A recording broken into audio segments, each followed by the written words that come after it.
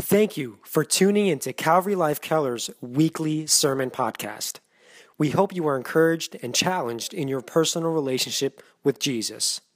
For more information about our service times and locations, please visit us at www.calvarylife.us.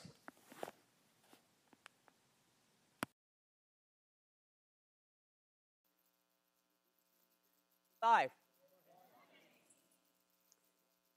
Pastor Gwenmore is out of town this week, so I have the privilege of preaching today and delivering the Word of God to you, and it's always a great honor to do that. Today is Pentecost Sunday. Did you know that? Today is Pentecost Sunday. So we are going to talk about Acts chapter 2. You'll stand for the reading of the Word. And when the day of Pentecost was fully come, they were with all with one accord in one place. And suddenly there came a sound from heaven as of a rushing mighty wind, and it filled the whole house where they were sitting. And there appeared unto them divided tongues as of fire, and it sat upon each one of them. And they were all filled with the Holy Ghost, Holy Spirit, and began to speak with other tongues as the Spirit gave them utterance.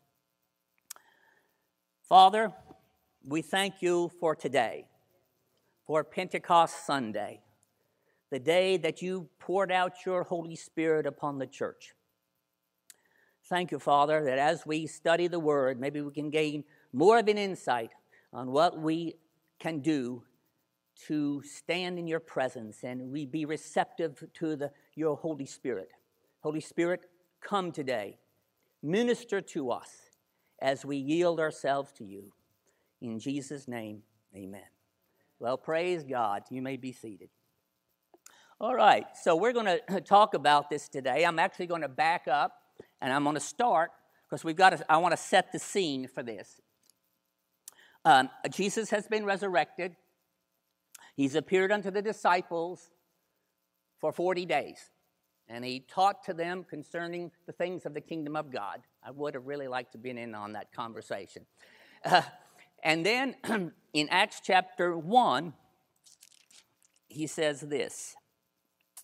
Let's see, verse 4. And being assembled together with them, he commanded them not to depart from Jerusalem, but to wait for the promise of the Father, which, he said, you have heard of from me. For John truly baptized you with water, but ye shall be baptized with the Holy Spirit not many days hence. So Jesus is telling his disciples to, after he ascends into heaven, to go to the upper room and wait for the promise of the Father. Now, the Holy Spirit is the promise of the Father. And if you go back to the Old Testament, you'll see that in the book of Joel and several other places in Isaiah, God prophesied that he would put his Spirit in his children. So that is the promise that Jesus is talking about. And actually, Jesus in the upper room at the Last Supper told the disciples that he's going to return to the Father, and then when he returns, he's going to send the Holy Spirit to come and be another comforter, a comforter like him. Right. So this is the promise. So here in Acts, and actually in the last part of Luke, Jesus says, go and wait in Jerusalem till you be endued with power from on high. So that's the setting, and we just read Acts 2, which is the coming of the Holy Spirit. And so from the time Jesus ascends, it's 10 days before this event happens. But the disciples didn't know how long this was going to be. They were just told to go and wait. Well, they went and waited and prayed, and we're reading Scripture. If you read the first chapter of Acts, they're reading Scripture. They're talking about having someone replace Judas, but they're in prayer and praise. And so here we are.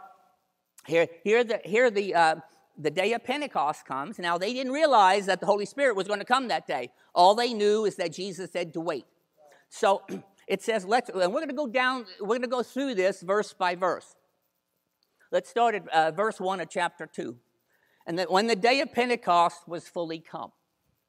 Now, when we think of the term Pentecost, we think, if you mention to anybody Pentecost or Pentecostal, they immediately think of this event right here, where people were filled with the Holy Spirit, began to speak with other tongues. But the term Pentecost, what is the day of Pentecost? It is it's an Old Testament festival.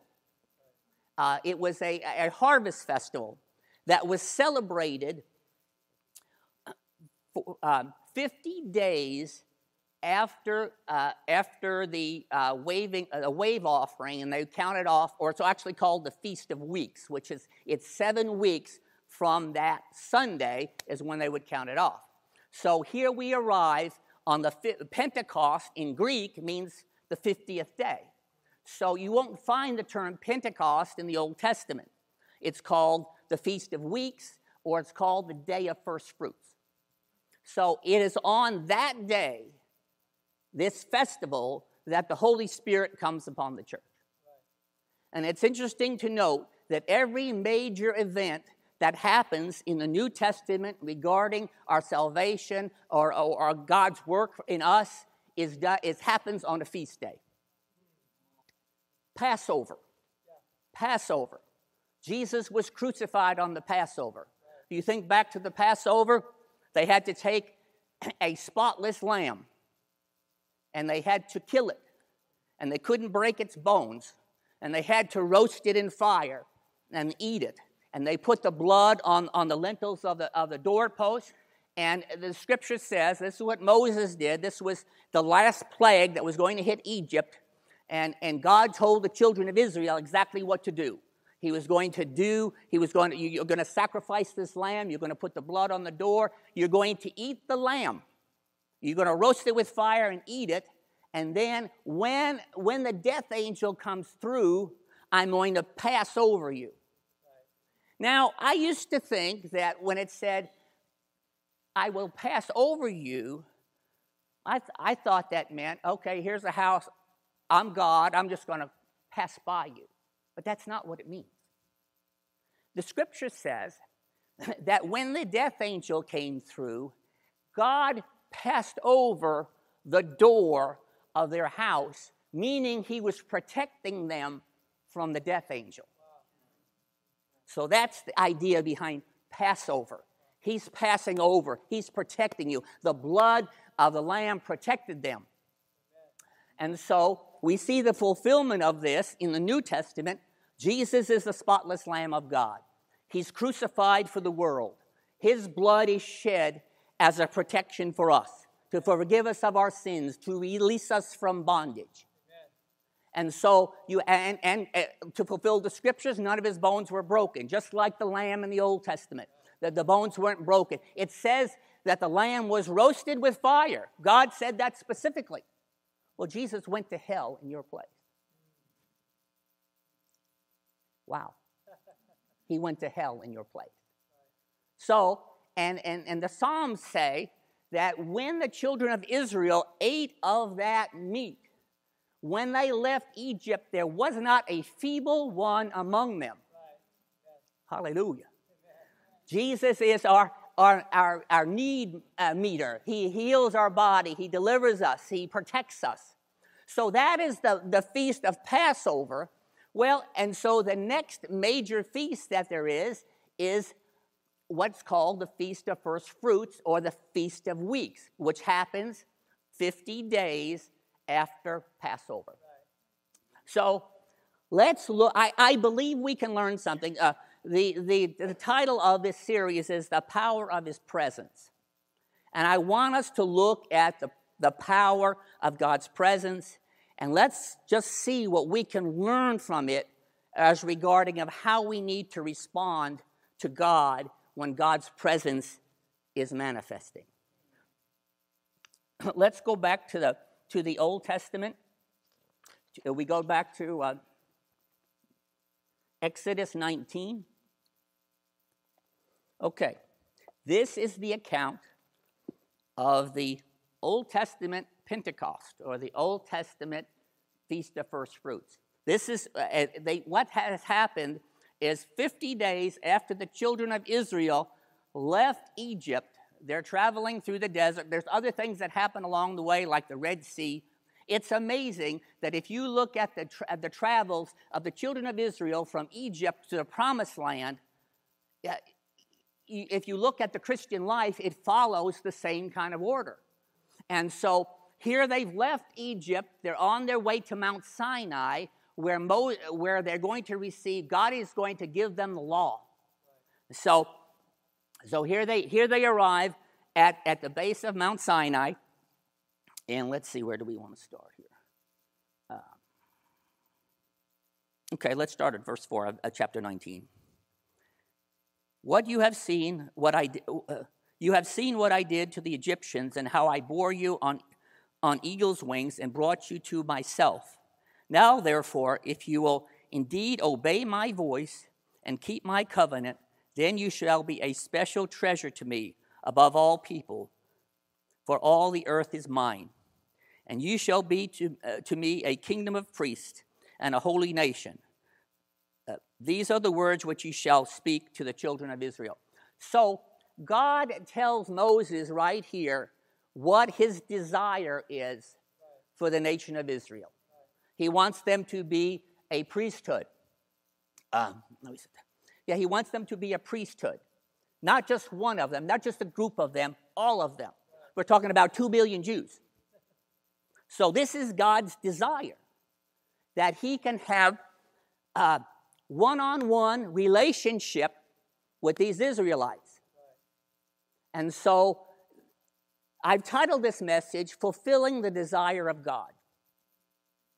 Fulfilling the desire of God. This God here states what he wants. But let's see what happens. So Moses gets the children, tells the children of Israel, sanctify yourself for 3 days, and then we're going to go to the mountain, and God is going to come down on the mountain. And so let me just read that to you. Verse 10. Then the Lord said to Moses, go to the people and consecrate them today and tomorrow, and let them wash their clothes. And let them be ready on the 3rd day. For the 3rd day the Lord will come down upon Mount Sinai in the sight of all the people. So he comes down on the mountain. Okay, verse 17. And Moses brought the people out of the camp to meet with God. And they stood at the foot of the mountain. Now Mount Sinai was completely in smoke, because the Lord descended upon it in fire. And its smoke ascended like the smoke of a furnace, and the whole mountain quaked greatly. And when the blast of the trumpet sounded long and became louder and louder, Moses spoke, and God answered him by voice. So here is this fantastic scene. This is probably one of the greatest manifestations of God's power in the Old Testament. Yeah, we had the parting of the Red Sea, but here God is descending upon the mountaintop. There's fire, there's quaking, there's smoke, and he is going to speak to his people. So, but how did the people react? Look at verse 18. Actually, Exodus 20, verse 18. Exodus 20. Now all the people witnessed the thundering, the lightning flashes, the sound of the trumpet, and the mountain smoking. And when they saw it, they trembled and stood afar off. And they said to Moses, you speak with us, we will hear you, but let us not speak. Let God not speak with us, lest we die. So they've decided that they don't want this relationship. They don't want a one-on-one with God. They said, no. You go talk to God, and you tell us what he said. So I want some things we can learn from this passage. First of all, here is God coming down in his might and his power. But people weren't changed. Just because God shows up doesn't mean you'll change. You have to think about that a little bit, and I'm going to give you some other scriptural examples of this. So here God shows up. God tells them what he desires for them. And they say, no thanks. God's desire is his will. I could have titled this message, Fulfilling the Will of God. But I like the term desire because desire brings with it emotion and passion. And God is a passionate God, and he wants to have a relationship with you. And so his desire right here, were for these people to have this one-on-one relationship, no mediator, no one in between. He wanted to meet with them. And they said, no thanks. So it was God's intent for the children of Israel to be priests. If they were all to be priests, they could minister to the nations around them. That was their goal. They failed. But that was their goal, to minister to the world and be a blessing to the world and to the Gentiles. But they didn't do that. See, they got caught up in themselves. And what they did was, and you see that they were not changed. It was so bad that after they see God coming down on the mountain, and then after they back off and Moses goes to receive the law, they're making a calf to worship the calf. I mean, they've seen the presence of God, and still they make a calf. And as a result, 3,000 people were killed. So it didn't change them. And so we need to look at just some of the things that kind of interferes with us being receptive to the Spirit of God. Let me give you some other examples of times when God's desire wasn't met. If you think about Jesus, right before he went to the cross, he stood at Jerusalem and he said, "Oh, Jerusalem, Jerusalem, if I could take you and gather you as a mother hen gathers its chicks under its wings." That was God's desire. That was Jesus' desire. But what happened? Jesus said, "But you would not." So here, Jesus has shown up in the power of the Spirit. He's ministered, he's preached, he's done miracles and signs and wonders, and they're not changed. Another example, when Jesus was healing the sick, it says that the power of the Lord was present to heal, but only one person got healed. So we have to understand that we have a part to play. If we want God to move in our lives, we have something that we have to cooperate with what God is doing. Okay, let's look at this. What were some of the reasons that these people rejected? We look back to they settled for less. First of all, they were afraid. They saw this, they heard this. They didn't trust God. I mean, God told them what he was going to do, and they said, "We're afraid. We're afraid."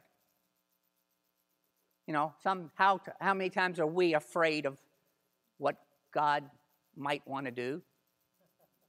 You know, we're okay. This thing is getting uncomfortable for me. People are speaking in tongues or something happening, and I'm just afraid of that. Well, it's keeping you back from receiving a blessing from God. They settled for less. They said, "Moses, you go talk to him. We'll just listen to you. We'll just listen to you." How many times do we settle? Do we settle? "Oh, that tongue stuff, that's not for me. That's just for somebody else. Oh, tongues were done away with, blah, blah, blah." God promised you something. God promised you the gift of the Holy Ghost. But yet people want to settle. Settle. Unbelief. Unbelief. Do you know unbelief is caused by what you believe? Think about it. What you believe about things affects what you don't believe. So if you think that all the miracles and things of God are past, and we have a whole group in the body of Christ that believes that doesn't happen anymore, their unbelief has kept them from moving in the things of God. Doesn't mean they're not saved. There's some wonderful people. But when your belief system says that God doesn't do this anymore, or God won't do that for me, what you believe has caused you to be in unbelief. They had no hunger for an encounter with God. Now, let me go back to the book of Acts, where Jesus ascends into heaven, and the Bible says there were 500 people. It's not just the 12 or the 11. There's 500 people who witnessed Jesus standing there giving his last commands to the church. And they stand there and watch him ascend into heaven. 2 angels appear and said, this same Jesus, he's going to come back just like the way he went. Okay, 500 people. How many showed up in the upper room? 120. What happened to the other 380? Was there a football game that day? I mean, come on. You've just seen the resurrected Christ. The power of the presence of God right there, and you'll go home. Come on now.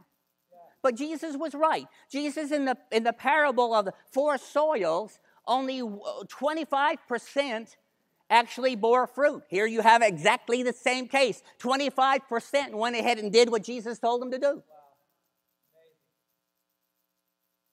We can't make God move, but we can provide an atmosphere to receive his presence.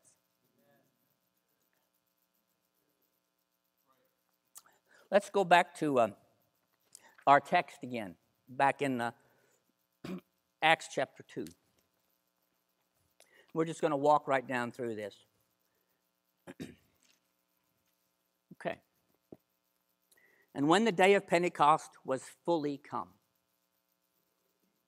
Now, the basic understanding of that term, fully come, would mean that the day had arrived. The day of Pentecost is now here. But there's a deeper meaning to this, I believe, that when this day came, God's desire was about to be fulfilled. It wasn't just a matter of, this is Pentecost Day.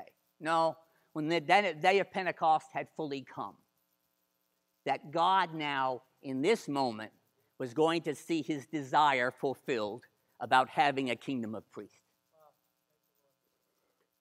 And Peter, over in 1 Peter, says, but you are a chosen generation, a royal priesthood, a holy nation, his own special people, that you may proclaim the praises of him who called you out of his darkness into his marvelous light. That's what he's saying about the church. That happened on the day of Pentecost. What God desired at the Mount Sinai is now fulfilled on the day of Pentecost. That he would have a kingdom of priests. That he would have people who could approach him on a one-on-one, and God would speak to them. Wow. Wow. It says that they were all with one accord in one place. Now, who's the all? They were all with one accord. Who is there?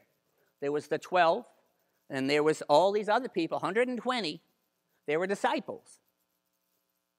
They were believers in Jesus. I know I hear people say that the church was born on Pentecost. These people were already believers. The day of Pentecost is the infilling, the baptism of the Holy Spirit, the infilling of the Holy Spirit of the disciples. But of the disciples. But these people were already born again. You say, well, how does that work? Well, the only requirement for someone to be born again, according to Hebrews, is that the new covenant was instituted with the shed blood of Jesus. So that happened. That happened on the cross. And then after Jesus is resurrected from the dead, he goes to his disciples. This is before the day of Pentecost. He goes to his disciples in the upper room, and he breathes on them, and he says, receive the Holy Ghost, or received the Holy Spirit. Something happened there. I believe it was in that moment that they were born again. Jesus was crucified. He was now resurrected. They believe that he is the Lord and that he's resurrected from the dead. The Apostle Paul says, if you shall confess with your mouth the Lord Jesus and believe in your heart that God has raised him from the dead, you'll be saved. These folks did that. So the group who's meeting in the upper room are not unconverted people. They are Christians. They are Christians who are obedient to Christ, and they're waiting for what Christ had promised them. God's first desire for you is that you submit your life to the Lord Jesus. If you haven't been born again, that's the first desire God has for you. Over in Peter it says, God is not willing that any should perish, but all should come to repentance. So God's will, once again, God has a will, but it isn't automatically fulfilled. It's fulfilled when you cooperate with what God said. There will be people who will go to hell, it's not because God wants them to go to hell. He wants them to go to heaven. But you've got to cooperate with what God wants to do. It's the same thing with your encounter with the Lord. Whether we're talking about the baptism of the Holy Spirit or an infilling of the Holy Spirit later on, you have to cooperate with what God's doing. They were all with one accord in one place. I was looking into that a little bit, and in my research I found that phrase, that word in the Greek carries the idea of like a musical, a symphony, that you had 120 people there. They're all different. They all had their different ways. But as they were praying, they began to flow as one. They began to be in concert with one another. Someone had called it, I was reading, someone called it a concert of prayer. That as they were flowing with one another, they were preparing themselves. They were in unity. And when that happens, then that prepares the presence, a place for God to manifest. And so you think about it in our times.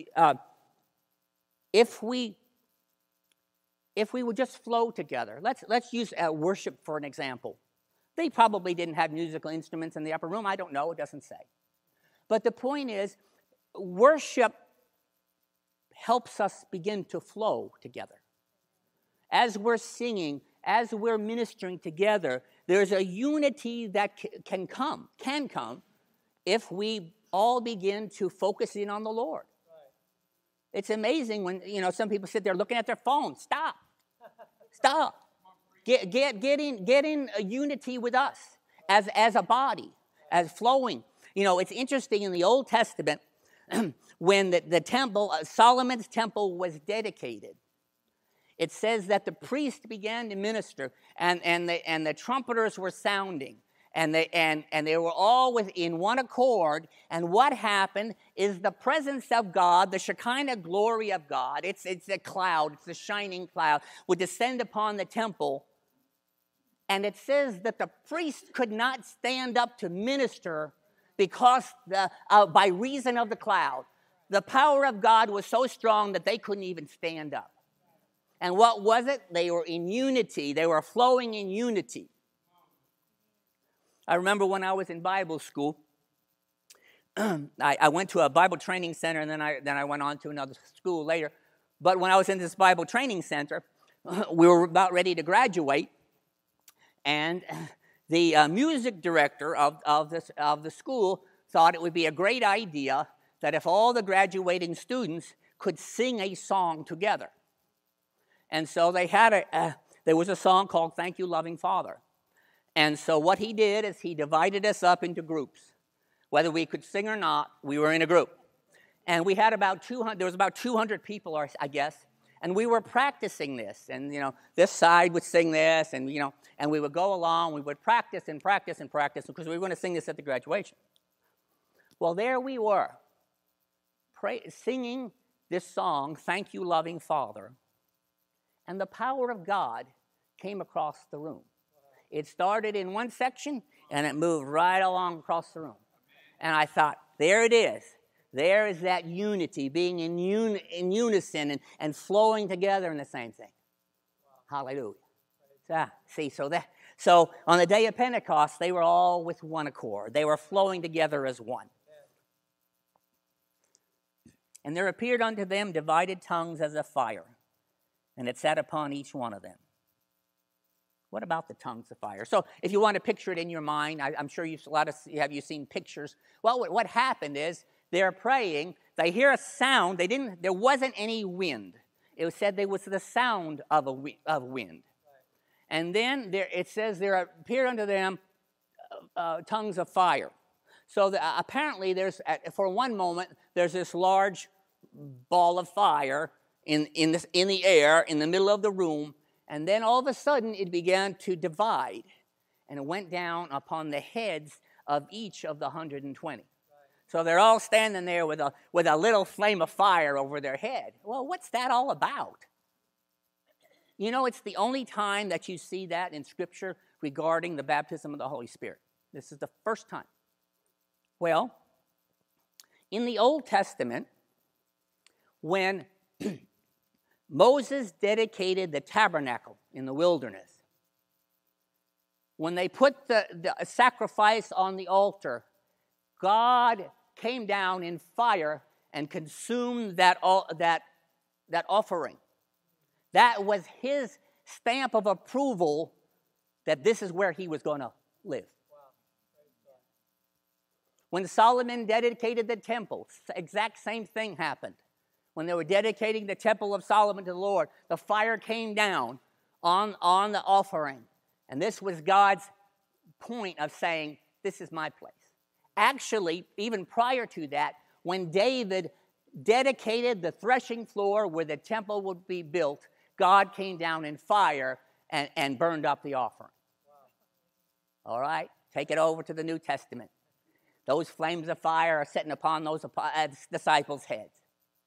You are the new temple of God. Hallelujah. Hallelujah. Hallelujah. So, here we are. Let me see. And they were all filled with the Holy Ghost and began to speak with other tongues. I keep saying Old King James, Holy Ghost. I like that. They were all filled with the Holy Spirit and began to speak with other tongues as the Spirit gave them utterance. Now, the book of Acts uses several different terms to speak of this same experience. Jesus and John called it the baptism with the Holy Spirit. Luke called it being filled with the Holy Spirit. The apostles called it receiving the Holy Spirit. And Joel called it the outpouring of the Holy Spirit. It's all the same experience. So don't get hung up on terminology. It all refers to the exact same experience which the disciples received on the day of Pentecost. It was, I started to look at that, and you see these terms poured out, filled. I thought, and so I went back and looked up the word baptism, and it does mean to dip or immerse, but there's also another meaning for it, which means to be overwhelmed and saturated. And I thought, well, that really fits well with what's going on here. Here they are, the 120, born again, born of the Spirit, but yet Jesus has something more for them. And as they're praying, they are filled. They are saturated inside out, from inside out with the presence of the Holy Spirit. He is poured out on them. It's just like standing out in the rain and just getting drenched. Hallelujah. The Holy Spirit will drench you. Oh, praise God. Praise God. And they began to speak with other tongues as the Spirit gave them utterance. I want you to notice something about that. Who did the speaking? They did. They did. They did the speaking as the Spirit gave them utterance. So the Spirit is telling them what to say, but they are the ones that have to do the speaking. And sometimes in this, It's unfortunate that a large percentage of the body of Christ has fought this idea of being baptized in the Holy Spirit. They have theologically talked themselves out of it. Oh, well, you got everything else when you got everything when you got born again. So it's unfortunate that we've had to kind of fight this idea that's so prevalent out there. But it says that they were, and so when people hear about someone receiving the baptism of the Holy Spirit and speaking with other tongues, they kind of have some of their own ideas on what that might be. I know I've talked to people, and I think that the Holy Ghost is just going to grab them and make them do something that, you know, is contrary to their natural inclinations. No. Holy Spirit is a gentleman. He's there. He'll lead you in what to say. But if you don't want to open your mouth and you don't want to move your tongue, he'll just let you sit there. So there, once again, when the Spirit of God is there, there is a cooperation. There's a cooperation with God. And what about tongues? Tongues. They say Pentecostals always talk about tongues. And the reason it is, when you have someone who doesn't believe in it, that's what they'll ask you about, tongues. So the only reason we talk about it so much is because that's what they have a problem with. But it's a gift. I don't know about you, but any gift that God has for me, I want it. Amen. Even though I don't understand, I want it. Tongues allows you to pray in the perfect will of God, according to Romans chapter 8. Tongues allows you to build yourself up in faith. Jude, it says, "Beloved, building up yourselves on your most holy faith, praying in the Holy Ghost." With tongues are not just prayer. Tongues are thanks and praise to God. That's what happened on the day of Pentecost. They weren't preaching. Peter stood up later and preached by the unction of the Holy Spirit. He didn't prepare a message. God gave him a message for him to explain what just happened. But they heard the disciples magnify God. So it wasn't necessarily prayers. They were rejoicing and worshiping in the Spirit. That's what you do when you pray in tongues, or part of the reason you pray in tongues. You can prophesy in tongues. The two in the accounts in the book of Acts of people receiving the Holy Spirit, the most common thing is they spoke with tongues and they prophesied. I believe that's the initial evidence. That's what the disciples recognized as being filled with the Holy Spirit. I mean, you can have all kinds of other things, but if you're going to go by what the Bible says, that's the initial evidence. Every time you hear someone speak in tongues, you declare that Jesus is who he said he is, and that he's exalted to the right hand of the Father. Because that's what Peter said. He said, this thing that's going on here that you hear and see, it means that Jesus is exalted to the right hand of the Father, and he sat down at the right hand of the Father, and because he's there, he sent the Holy Ghost. No wonder the devil doesn't like it.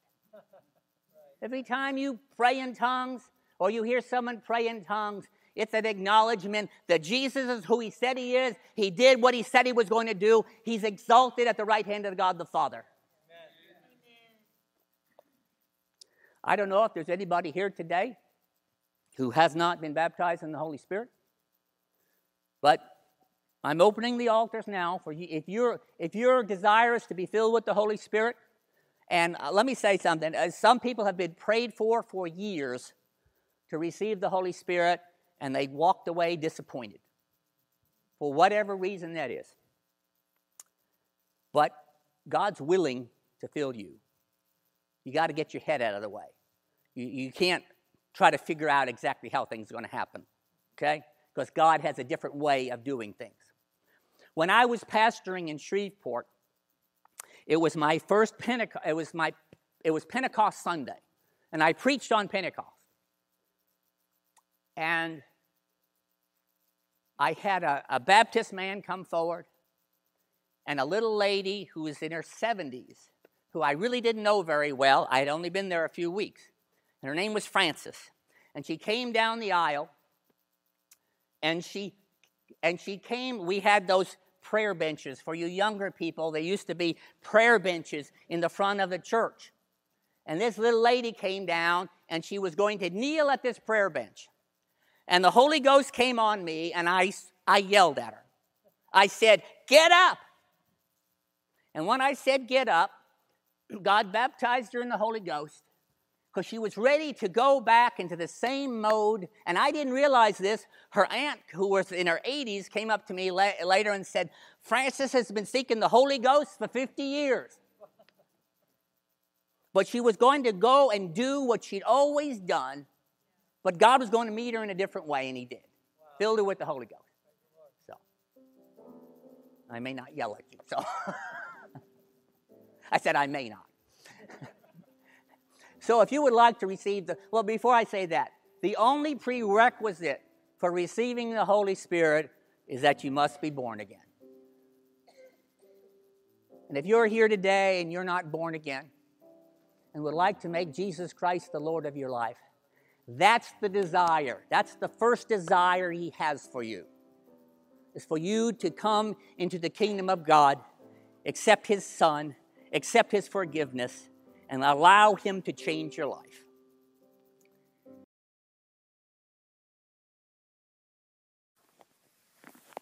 We hope you enjoyed listening to this week's podcast.